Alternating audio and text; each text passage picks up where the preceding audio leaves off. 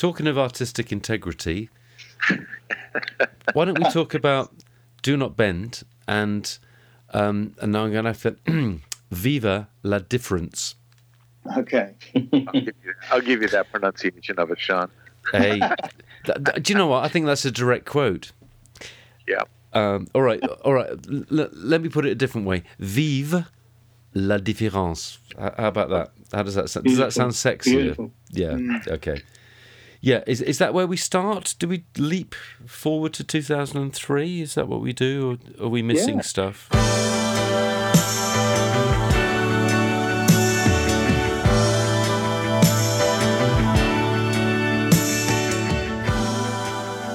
Welcome back to the Consequences podcast with Paul McNulty and Sean McCreevy.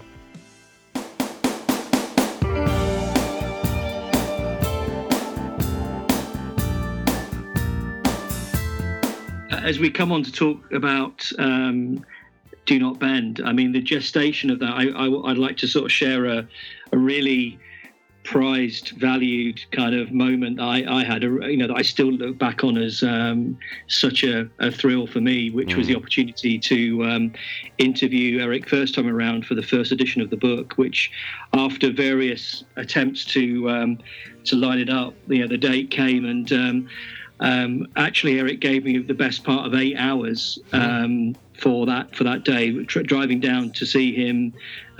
We did the interview in his home studio, which was a really impressive outbuilding in the house that he was living in, and we kind of sat behind the mixing desk and we did the interview for the book, literally going through it from the Mindbenders period through each stage. And and that was a great highlight, just for me to have that experience, and obviously then for him to have a guitar on hand to sort of lean down and pick it up and show me certain chords and explain how certain songs have been written, was such a fantastic experience. But one of the things that I also got the opportunity to do was listen to some tracks that he was working on at the time for what became Do Not Bend. And I think it's important, to say, I think that, during this period, I think Eric was making music, but he's really, in my sense, making music predominantly for his own, his own enjoyment and satisfaction, because there's lots of other things he's doing in his life outside of music. And this is such a sort of, something he's doing as I wouldn't say a side project, but it's not the focal point of his life in the way that it was. And he taught me about this friend of his, Vic Norman, who'd at the time recently had his 30th wedding anniversary had come up, and Eric, as a present, had decided to sort of write a song for him, all about Vic and his wife, and how strong they were together and everything else. And he called this song the Norman Conquest. Vic and your wedding picky, stick together through thin and thicky, and you never go very flashy. Which made, I think, part 2, which made it onto the album. So this is March 1998 when we're having this conversation. So to be in the studio listening to an unreleased Eric track from that album, was again such an amazing experience. Of course. At the time. I think what happened out of that was Vic Norman wrote back, because what Eric did, he recorded it, put it onto a CD, designed a little cover, and gave it to him as a sort of a wedding gift. And I think Vic had written back to him or said to him, "Look, this is fantastic. You should release it," and everything else. And I think Eric then had this idea from that to create an album that was really about friendship in different ways, and the working title for many years was My Dear Friends, was what the album was going to be called. In the end it switched fairly late on, but from that period, I guess from March 98 through to eventually Do Not Bend coming out, Eric's working on those pieces in his home studio. I think I would say special mention also to Gilly Hewer at this point, who's Eric's assistant. Yes. And I think Eric and Gilly actually were very active around, if you remember, if you were ever lucky enough to see Eric's website when it was up and running, at the time it was pretty advanced for what was available in that early period. And I think with Gilly's help, and these songs started to form, I think they decided to, basically set up their own record company, which became, Strawberry Soundtracks, which again was a pretty advanced thing to do at the time. But I think Eric then carried on with that until he got to a point where he decided to get a few other musicians involved, and then recorded all the backing vocals on Dave Gilmour's Houseboat, where, as you know, he's got his own studio where he records a lot of stuff on there. So people like Sam Brown came in and added those backing vocals. But the gestation of the album, I think, was one that was very much about Eric working in his own time. Yes. No deadline. No agenda, just enjoying the opportunity to make music. I guess to his own, to his own standards, largely working by himself for the first. Well, I guess he'd obviously worked on Frooty Rooties a lot by himself, but there's still other musicians like Paul Burgess involved. But I guess ultimately it comes out as Do Not Bend, I think in the early part of 2003 when that album comes out. But it's just a personal highlight for me, and it's an experience that I always look back on as something that I'll always treasure, that opportunity to listen to some of these tracks at a very early stage.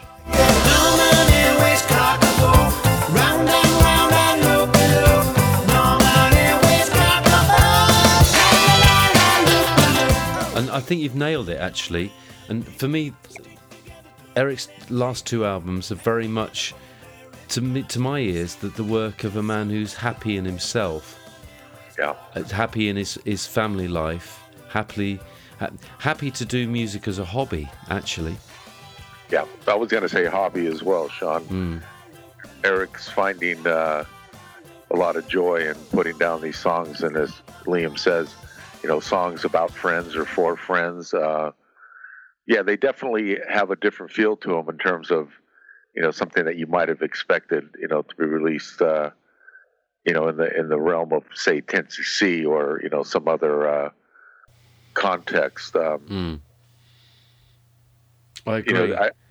When this album came out, there was so little fanfare about it. I almost came across it by accident because it was only, I think, initially available through the fan club. And I remember, buying it through the fan club and getting the bonus CD.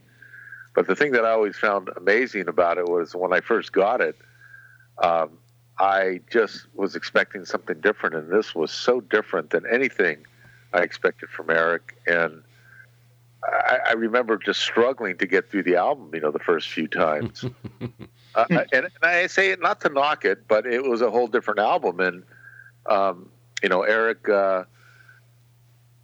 I'm glad that he still found joy in, making some music, and I'm glad that he did make this available. But it's a different side of Eric, and it doesn't always agree with, with a 10cc fan or an Eric fan that might expect something more in the lines of 10cc.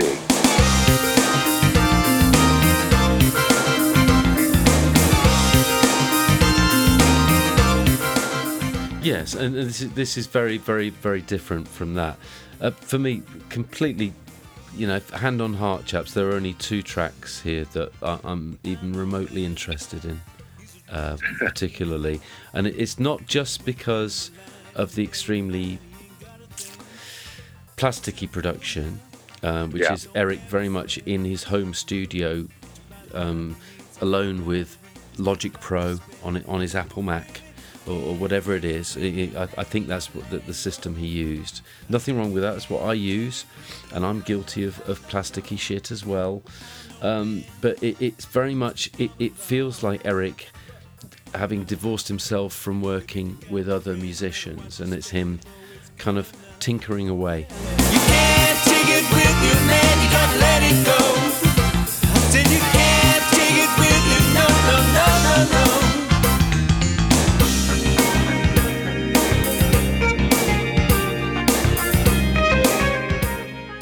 Eric controlling all aspects of the recording, all aspects of the songwriting, all aspects of, the record sound, everything, the production, the whole thing. And I don't know, I think Eric needs a band or needs input or feedback from others to kind of help him make his ideas better, to help blossom them a bit more. Yeah, totally. I think he's also finding it hard to sound like himself, if you can understand what I mean by that.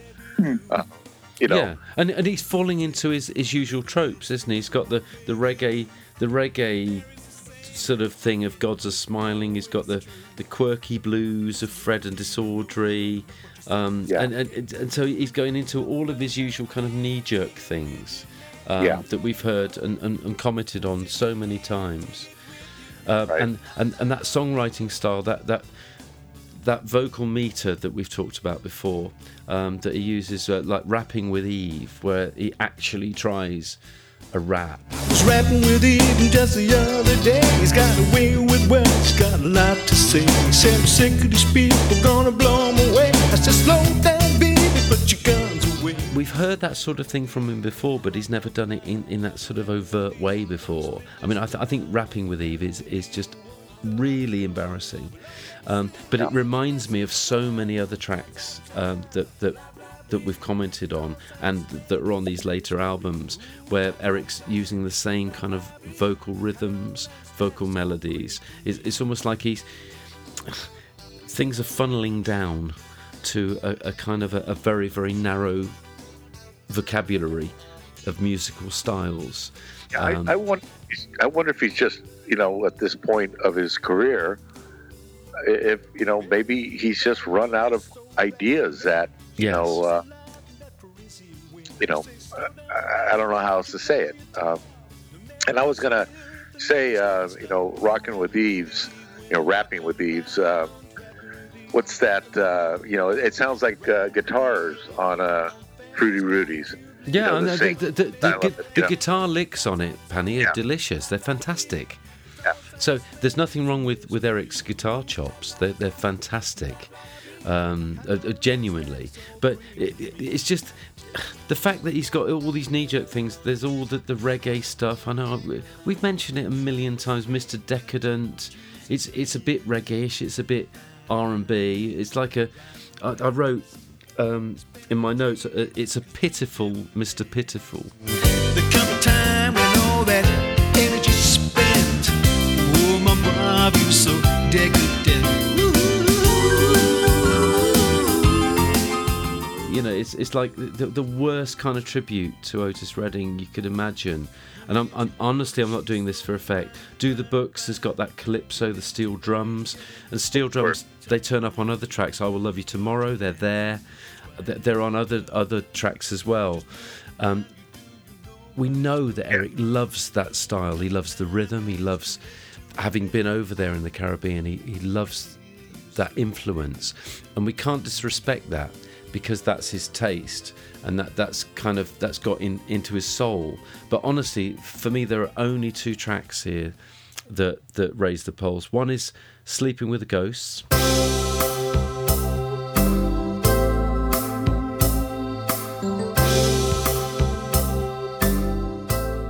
No, definitely. I mean, I when I look at, I've probably got maybe 3 or 4 that raise the pulse, the pulse. But I think that's definitely one of them. I think there's something very, again, moving about the lyric and around that particular song. So I think that one is definitely one of the favourites of mine. I think A Friend in Need would be another one. I think maybe it's the sort of the purest pop song on the record, but I think that one also for me is one of the sort of standout tracks. And I think also You Are Not Me at the end, I think I think is a good track. So I think there are definitely amongst that some songs that I think work well.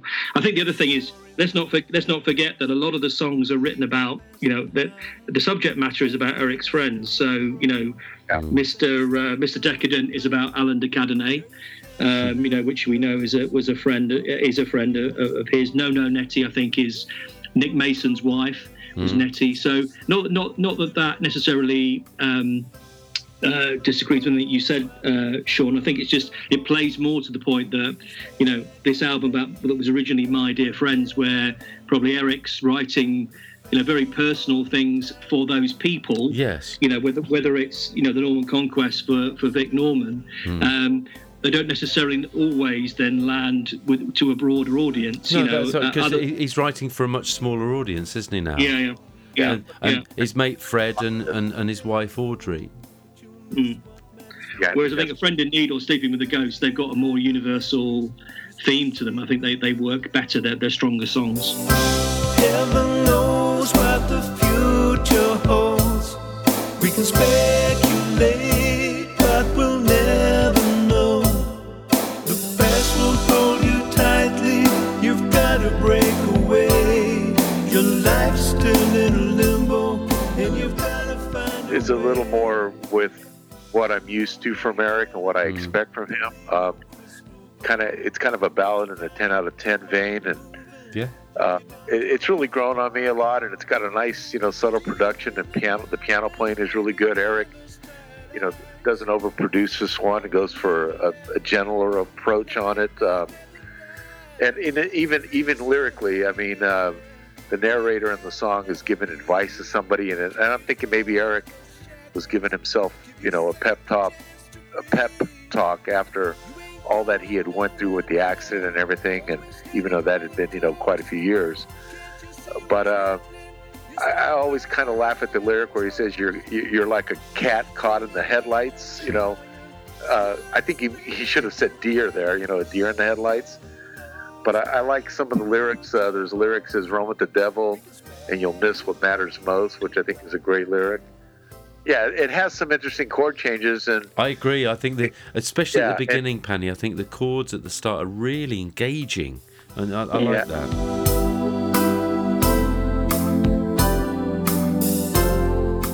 And even when he goes into the middle eight and he comes back out of it, going into the main melody, wow, it just it's got some of those Eric Stewart things that make it such a great Eric Stewart song, and it's a bit of a continuation of It Doesn't Matter at All, or maybe even Don't Turn Me Away, kind of in a sideways sort of way. I agree, but it even reminds me of Ready to Go Home, actually. Yeah, and that was the other one too. It kind of leans on that in terms of the topic of the song.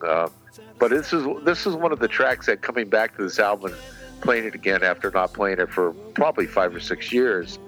Yeah, this is one that's really grown on me a lot, and this is one I'm really loving on the album. Sure. What do you think of Set in Blancmange? That's one of my other songs that I find vaguely interesting, actually, here.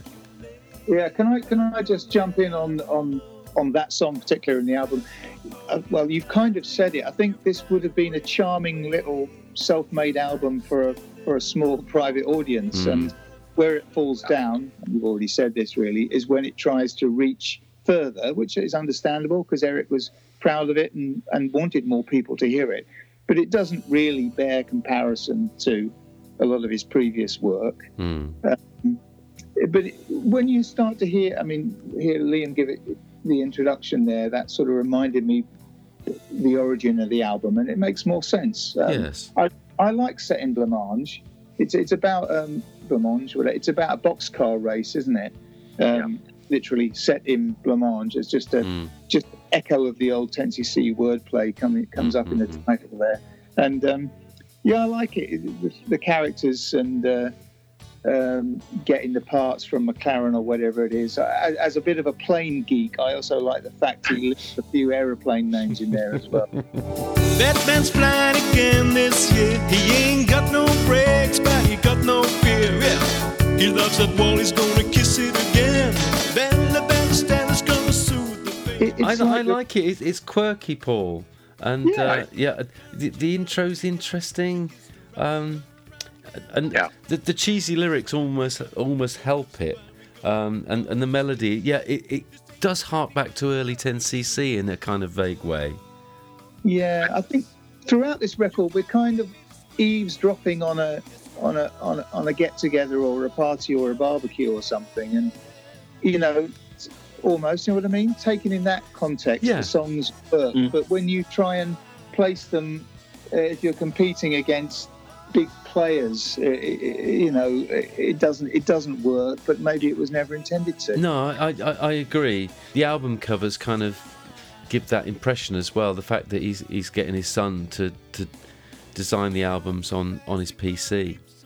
With clip art, is charming in a way. It's really painful and tacky in another way, but it's charming because this has suddenly become a kind of a Eric Stewart's household project, where it's purely about what's important to them and their friends, their neighbours, all the rest of it. It doesn't make it more easy for me to listen to. I might sound like I'm defending these albums. I'm not, but I think the albums are horrible. But I appreciate them because of where they came from. And the man, the man behind them. Yeah, Senate Blancmange, when I first went back and listened to it, it kind of reminded me a little bit of Listen With Your Eyes from 10 out of 10. Okay. It's kind of it's a bit long, and it's a bit, I don't know, the lyrics, I find them to be a little bit, there's a lot, it takes a lot to decipher them. It's a bit of a mess, but musically it's not bad, and it's just one of the tunes on the album that kind of stands out because it just has that's something that you'd expect from Eric. I really can't put my finger on it.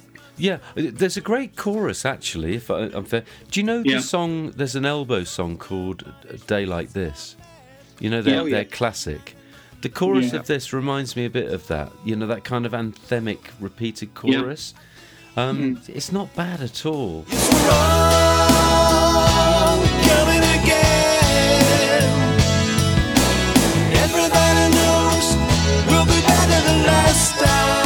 And at one point he sings, "Oh Nurse," and I couldn't shake the kind of Carry On film reference to that, and that will always make me love a tune. Yeah. So I was won over just with that line.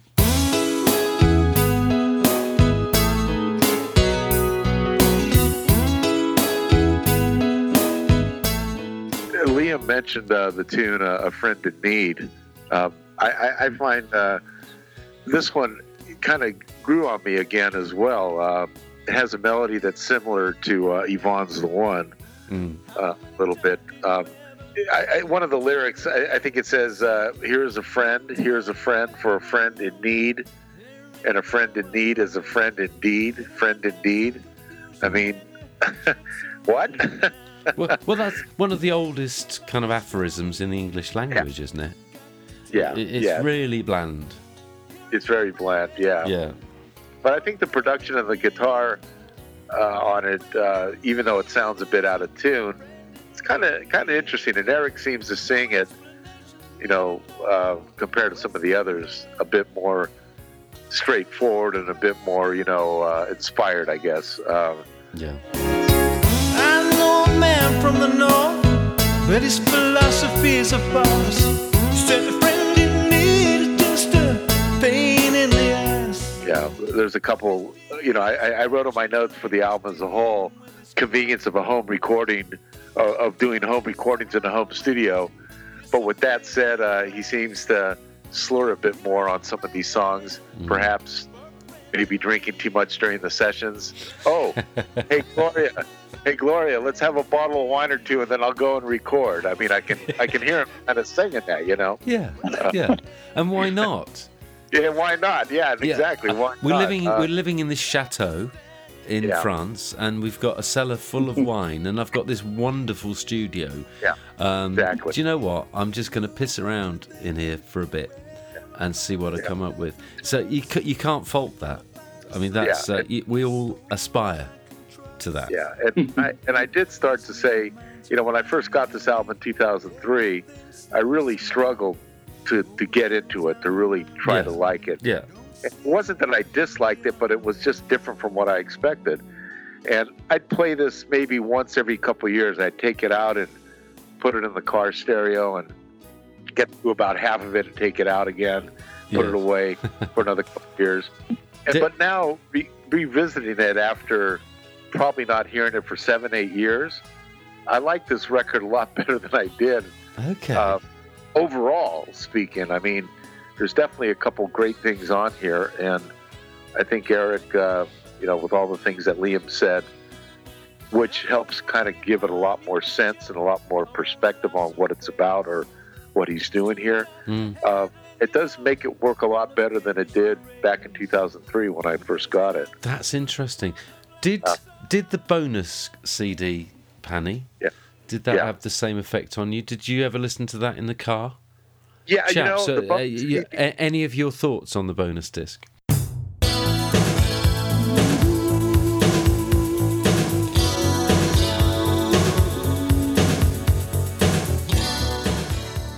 Yeah, the bonus CD, I always kind of liked the demos of The Stars That Show and Code of Silence on there. The other song that's on there that is another demo is a song called Shine. Yes.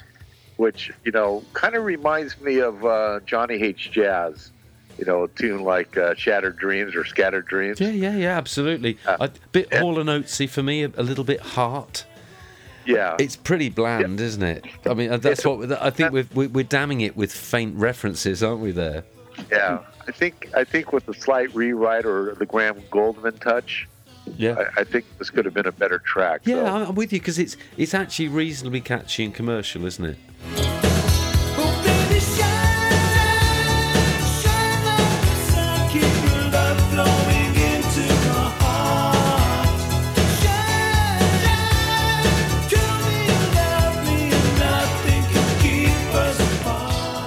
Dare I ask you both about that version of I'm Not in Love?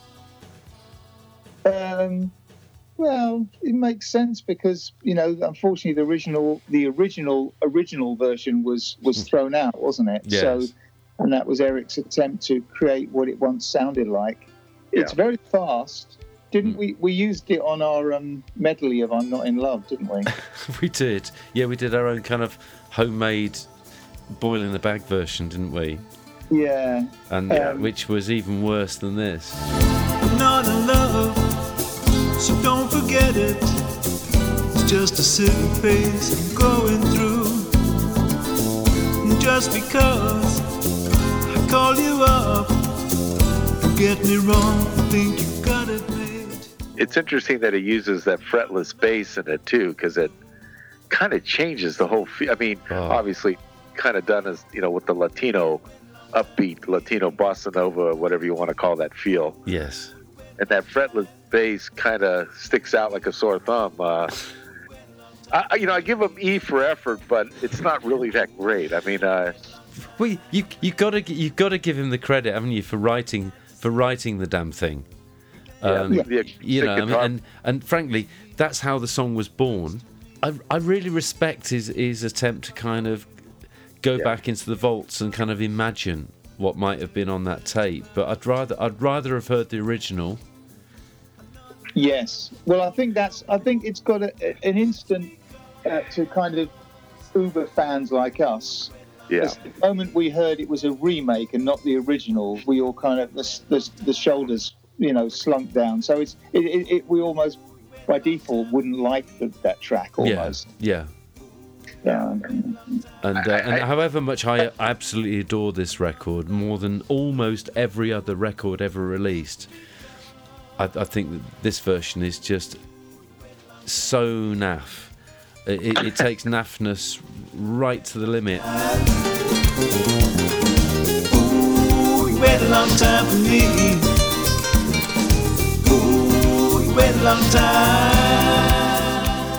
I think much more successful, and I think for me the only track on the bonus disc that works for me is that kind of original demo of Stars Didn't Show, which it's lovely to hear Eric singing that song. We came from miles around just to listen to your sound. You made the night seem endless. Yes, he was always meant to sing that song, wasn't it? Yeah.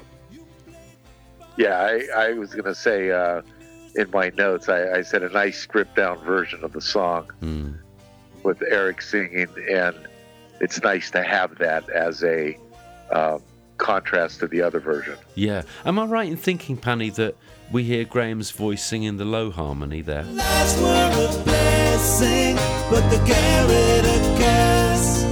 The night that the stars didn't show. think so. I think he's on it too. Yeah. I think they're on it. Yeah. And that's quite nice of Eric to kind of let Graham grace a solo album of his.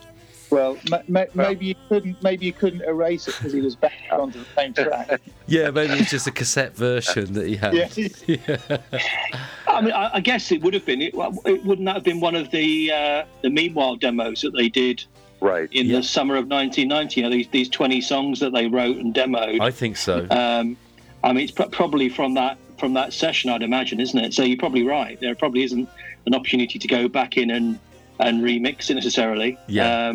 But it's lovely for that, isn't it, Liam? Absolutely. You're capturing the two of them strumming away on their guitars, and that for me is all that is of interest on that bonus disc. The rest of it, Code of Silence. Well, you know, we've got a couple of versions of that with some really, really horrible reverb that is used. An interesting kind of backing vocal where he says "run, run, run, run, run."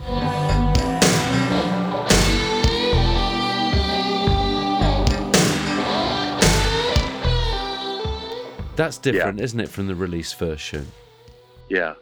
You know what's interesting? On the liner notes, it says for this song, it says thanks to Paul and family, Linda remembered.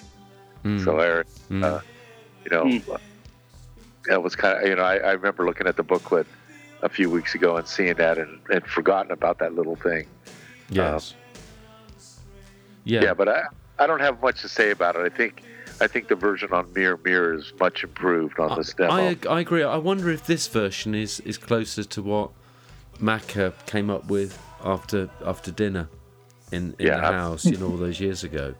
But for me, the absolute kind of the nadir of this bonus disc is that track, with that title, Take This a Woman. You gotta take this a woman, 'cause she's a whole lot of woman. Why don't you take this a woman? You gotta take this woman like I think it's more of a pop tune here, and I tend to like it a bit better than the version on Mirror Mirror. Really? Yeah, and I don't know why. I think it's because it's just not, you know, covered with that calypso sound to the point of just drowning it like it is on Mirror. what are we doing? Your mother's in tears, my troubles are brewing. Your river method's gonna leave me dead. Got to take this woman, 'cause she's a whole lot of woman. Do we have anything in between the two albums? A 6-year gap after Do Not Bend. Yeah. That's about it. I don't know, Liam. Is there any? You know, I didn't really see anything in your timeline. No, I don't think so. I think, you know, Eric's going back to doing what he wants to do, which is restoring houses and all that kind of thing. I do think he started work on Viva La Difference pretty soon after Do Not Bend. I mean, he did start on that, I think, in 2003. But I'm not aware of any other musical projects in between the two albums. Yeah. Okay. It's funny, you know, despite the fact that I suppose, gun to my head, I dislike both albums, there's something slightly different about Viva La Difference. For me, that there's 3 tracks which stick out in a big way for me, in that they have a real social conscience. And unlike the predecessor, this album does have a social conscience. We have songs about financial corruption, and we've heard that theme before. We've got a song about the homeless and the gulf between the homeless and royalty, and we've got a song about diversity. And for that reason, I suppose I have to argue in favour of the record, because at least Eric's going out with a blaze, isn't he? He's firing both guns, and he's saying, this is what I actually think about society. And even though I don't like the songs particularly, I like where he's coming from. Different strokes for different folks. That's the way the saying goes. That's the way it ought to be. Don't we love diversity? The music's better on this record as well. Yeah. It's looking outward. There's a bit of his competitive spirits back, I think. Even though he's pretty much working alone, apart from a drummer, a local drummer. He's got his French mate, hasn't he, Alain Merlinger? Right. So, yeah, it's gone up a notch in energy. I mean, it's still a pretty ordinary collection of songs, particularly when you compare it to what he's done in the past. But I enjoy it more than Do Not Bend. Yeah. Speaking of which, for a bonus point, can you tell me what Do Not Bend, the track, has in common with the tracks Sheer Heart Attack and Brain Salad Surgery? Trivia question. Wow. Well, they were tracks that didn't appear on the album. Oh, okay. Yes. Do not bend, you want the truth. Don't let the tearjerkers make you blue. Do not bend, you stand your ground. Don't let the spin doctors turn you around. Sheer Heart Attack came out a couple of albums after its parent album, and same thing with Brain Salad Surgery by Queen and ELP respectively. Right, yeah, of course. It's like the opposite of what XTC used to do, Paul, where XTC would always name the next album after a line in the previous sort of lyric. Right. Yes, and it was great because it took a few albums for people to catch on to that, didn't it? It was quite fun. Yeah. It took me a long time, Yeah, absolutely. But yeah, so I've kind of highlighted Gnomes Sweet Gnomes, Down by the Palace, and Viva La Difference, simply because they kind of have a little bit of an edge. It really interests me that two of those songs weren't chosen for the Anthology album. Yeah. And I wonder if when Eric was approached by Cherry Red Records to put together that anthology, maybe did he bottle out and think actually those songs are a little bit either a bit too political or a bit dated in their references? Do you think he sort of fell shy? He doesn't strike me as somebody who bottles out of song choices. Maybe he just thought they didn't fit with the record. I like the opener, Gnomes Sweet Gnomes. I think it's probably my favourite track. It really lodges in your head. It's really catchy, quite a good biting lyric. I think it's good. We are the gnomes, and we are sleazy. You wanna hide your loot? We can make it easy. No questions asked. You're just a number going down underground where the gnomes are running. I did a little bit of research on it, and it seems to refer to Swiss bankers, which is a very odd subject matter for a pop song. Probably unique in that matter, but it seems to refer to slavery, which is extremely topical at the moment. Well, the gnomes of Zurich, so-called, is a kind of I don't know much about this subject myself, but they're kind of can be regarded as legalized money launderers, can't they? Yeah. That's where the sort of dark underbelly of all the things they're trading in comes from. Yeah, definitely. Yeah. And there's a line in it, Paul, underneath we're blacker than the darkness. It reminds me, kind of in a reverse flip side way, of a track that Kevin played us in Dublin, one of the new tracks from the album, which, if I remember rightly, is called, I think, All Skeletons Are White. On the top we're white as snow, but if you ever look below, underneath we are blacker than the darkness. We will never criticize while your people starve and die. Close our eyes, we can sleep, we have no conscience. There's something quite dark about what Eric's saying there. And I like it. I think it's edgier than anything he's written for years for me. Yeah, I would agree. I mean, I prefer this album to Do Not Bend. I think for a few reasons. One is songs like Gnomes Sweet Gnomes and Down by the Palace, there's sort of a welcome return of the knife that's kind of going into deserved kind of subject matter. And, and I think I'm sure some people that are expecting a more kind of easy listening record are taken aback if they actually look at the lyric. So I think there's a bit more teeth, I think, to some of the songs like that. I think a couple of other tracks that I also like for different reasons, I think We're Not Alone, which I do think works. Yeah. It's got the bluesy side of Eric, but I really love the subject matter, the fact that it was written about his grandson and him sort of contemplating, his broader place in the, the universe. I think it works really well as a song. And also, I think Sleep at Night, I think the chorus of Sleep at Night, I think works really well. I mean, you've got the verses, which are a bit more in the traditional kind of meter, but I think there's a really nice hook about about some of the choruses. So I think there's a lot more on this record to like. I could pick a few more highlights more readily than I can on Do Not Bend.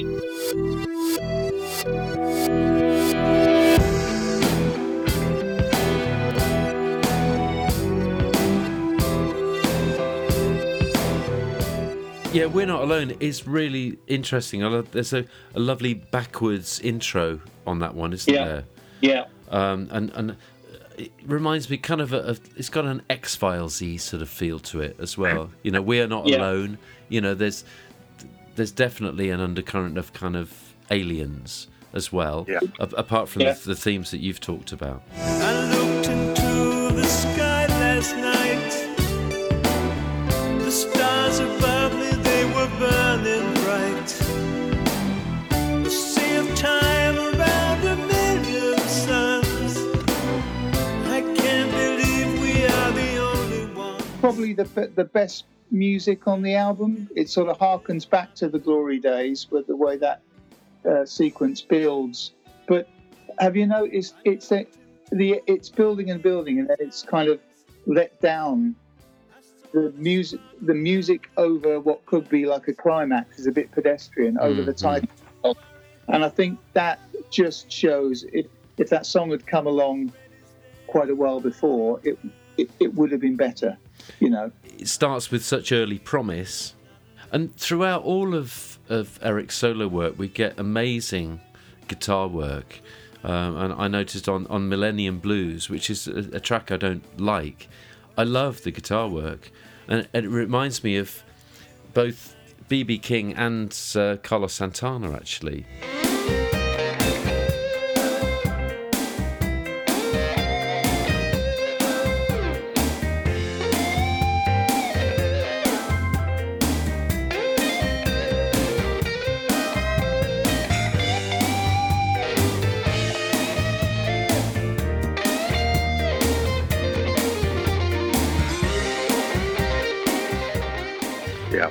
Really, really nice, and we could never fault Eric, can we? With very few exceptions, on his vocals or his guitar work. He's never failed to deliver in that department. And one of the things that I've written on these later things is that this is a guy in his late 50s, early 60s. And I think we have to see it in that context. How many of our heroes can we say can sing like this when they're at that age? I saw his shoulder sagging. He didn't want to steal. I heard a tycoon moan. He's screaming down the phone. He missed an easy trick. He missed his lunch with Mick, but I was feeling. Yeah, let me just add my bit on this. As Liam said, I think this album is a bit better than Do Not Bend. Eric seems to be, mixing some of these pop songs with some of the romantic ballads, and there's, quirky song or two. Yeah. As we've said, his guitar playing is still strong, and it's there, even though it takes a little bit of a backseat to most of the production. The problem I have with this album is this loud slapping drum throughout the album, which just seems to get under my skin, more and more. But Sean, as you said, Gnomes Sweet Gnomes is a wonderful song about, the corruption of the world and the Swiss bankers and all that. The other one, Down by the Palace, is very moving as well, talking about, the monarchy and, and Eric even questioning if the monarchy's really needed. Yeah. It does have that inevitable reggae riff, which I wasn't going to mention that, but yeah, thank you. Sometimes kind of ruins it a little bit for me. Yeah. But the song actually that kind of sticks out for me, the We're Not Alone. I think it's just a song that's worthy of Eric's talent. There's a lot of, it's a very heartfelt song about the possibility of contact with another life from outer space or wherever. A lot of gritty guitar work in it, and a lot of psychedelic stuff like the backward tapes and sounds. Works quite well. Again, I would just redo the drums on it, which is a shame that, I think this one is not on Anthology as well, if I remember right? It is on Anthology, yeah. Oh, it is? Okay. It is. It's to interesting for me that two of my favourite tracks, Gnomes Sweet Gnomes and Down by the Palace, aren't on Anthology. Yeah, those are the two that are not. And know, and you did mention that earlier, and I wonder if it's, Eric maybe, not wanting to be very political in this day and age, or mind people, that playing safe perhaps, or going with an album concept that flows in an easy way, without any kind of any jarring bumps. Yeah, compared, going back and listening to this again after not listening to it for a couple of years, compared to Do Not Bend, I don't like this album as much as I like Do Not Bend now. Some of it just kind of plods along a little bit too much, and even the song "A Friend," Friends Like These. Friends like these will never let you go. They'll hold a candle for you when you're feeling. It's kind of a rewrite of the song on Do Not Bend as well, about the one that's called A Friend in Need. It's just kind of a rewrite of that in kind of a sideways way. Yeah, to be honest, Pany, Eric there is using exactly that melody and that vocal meter that he's used for years and years and years and years. It's kind of like become a real trope. Yeah. Yeah. I think all in all, Eric, these two solo albums, these last two that we've talked about, there are some highlights on them as we've discussed, but I think it still kind of applies to Eric, that same rule that he really needs somebody to work with and to bounce the ideas off and to make some adjustments to some of the ideas that he has, which would make them a lot better. But if Eric, wants to, go solo and do it all on his own, who am I to tell him not to do that, or who are we to tell him, Exactly. And that's, Yeah. I wrote and engineered I'm Not in Love. And therefore, I can win any argument in a pub.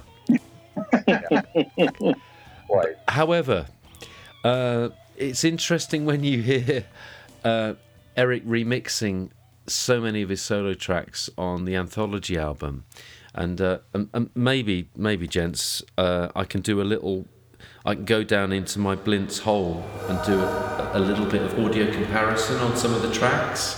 Suffice to say that for me, Anthology is a case in point of the danger of home recording.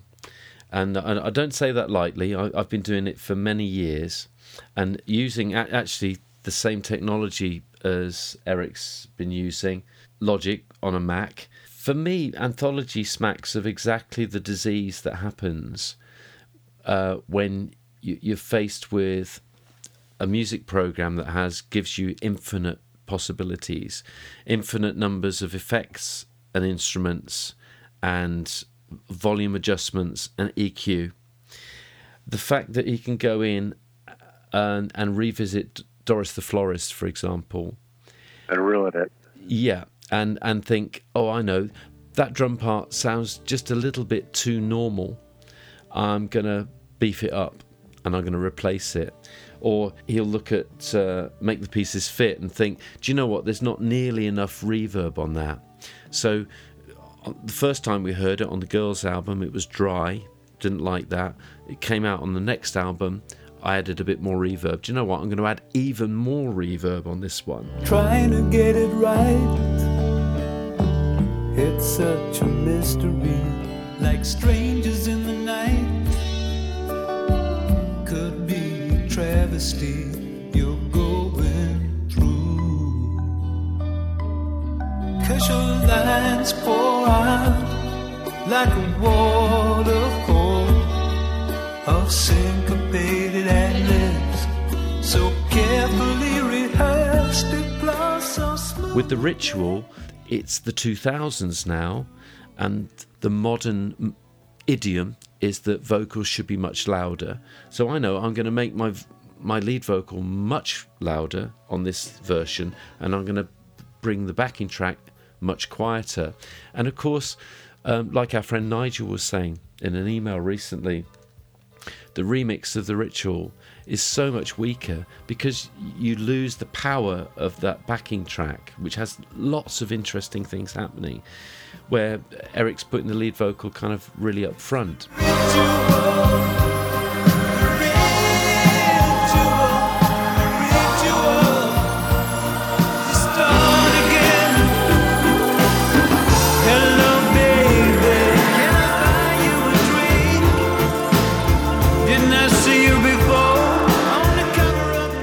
And I think Anthology, even though it's nice to have Eric's stuff all in one place, is an exercise in the dangers of home recording, in that you've just got an infinite number of choices in front of you.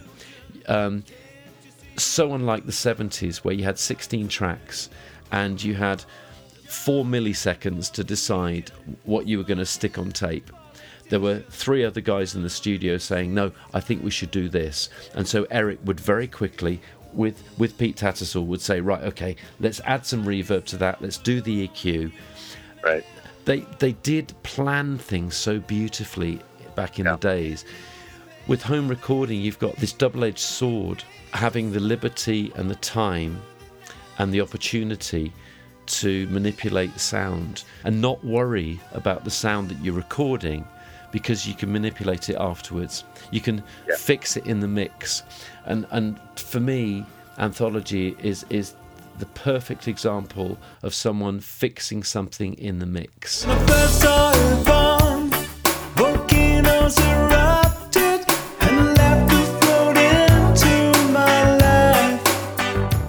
I couldn't have said it better, Sean. And I mean, Anthology is a good compilation of all the Eric stuff to have in one place, but it's not.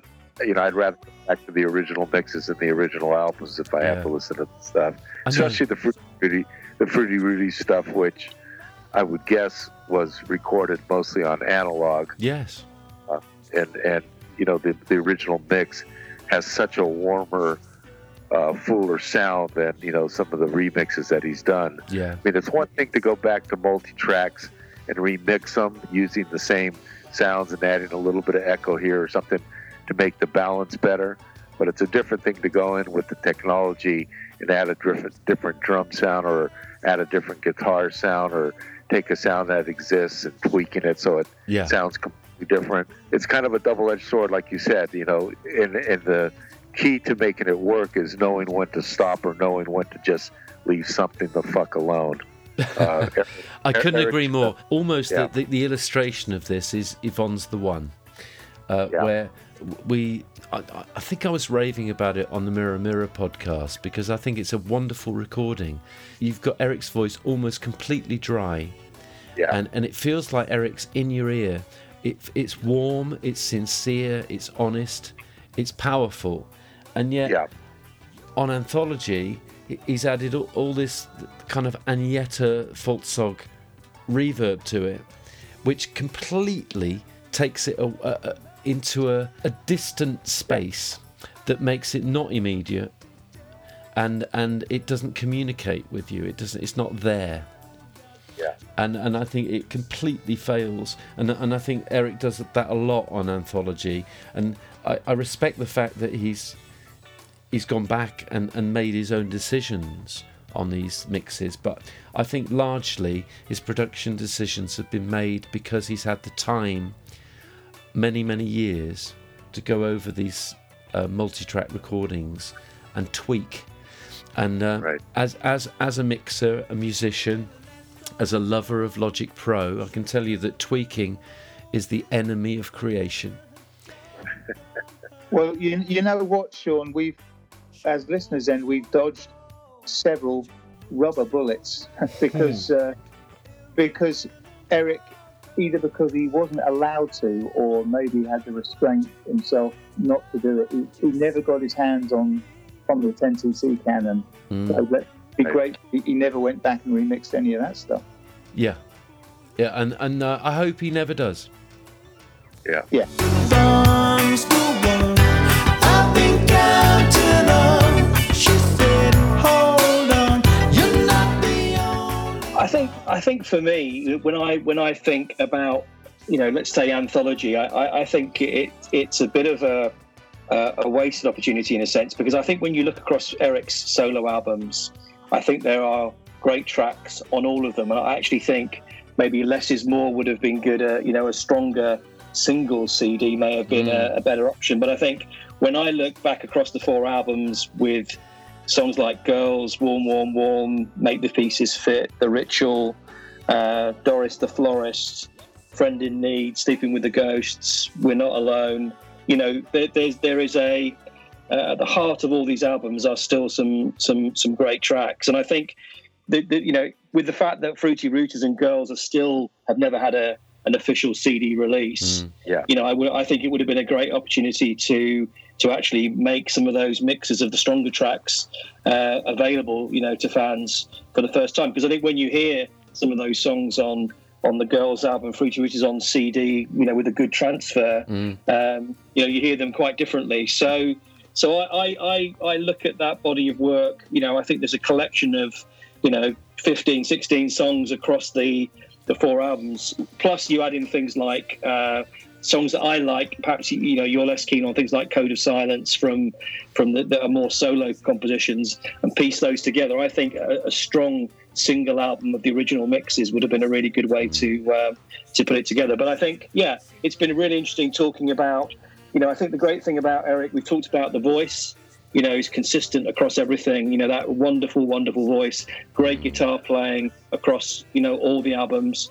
And I think we've touched upon, there aren't many people with the set of skills that Eric has given us over the years, whether it's the production to writing with people like, McCartney, and helping to create some of those great vocal performances and things like Take It Away. It's an incredible career. Yes. An incredible body of work. And I think those last 2 albums, we've got to say, Eric's doing them predominantly for his own benefit, doing it, making music that he wants to make. And I think, that all respect, for him for doing that. So that's how I'd kind of sum it up. Beautifully said. Yeah. I couldn't possibly add to that, Liam, to be honest. Okay, good. Paul? I can't add either to Liam or to Sean's summing up of Liam. And perhaps Manny not add to my summing up of Sean's summing up of Liam's. Well, to sum up, gents, and there is. Thanks so much. It's been a long and dutiful pleasure tonight, chaps. Really enjoyed it.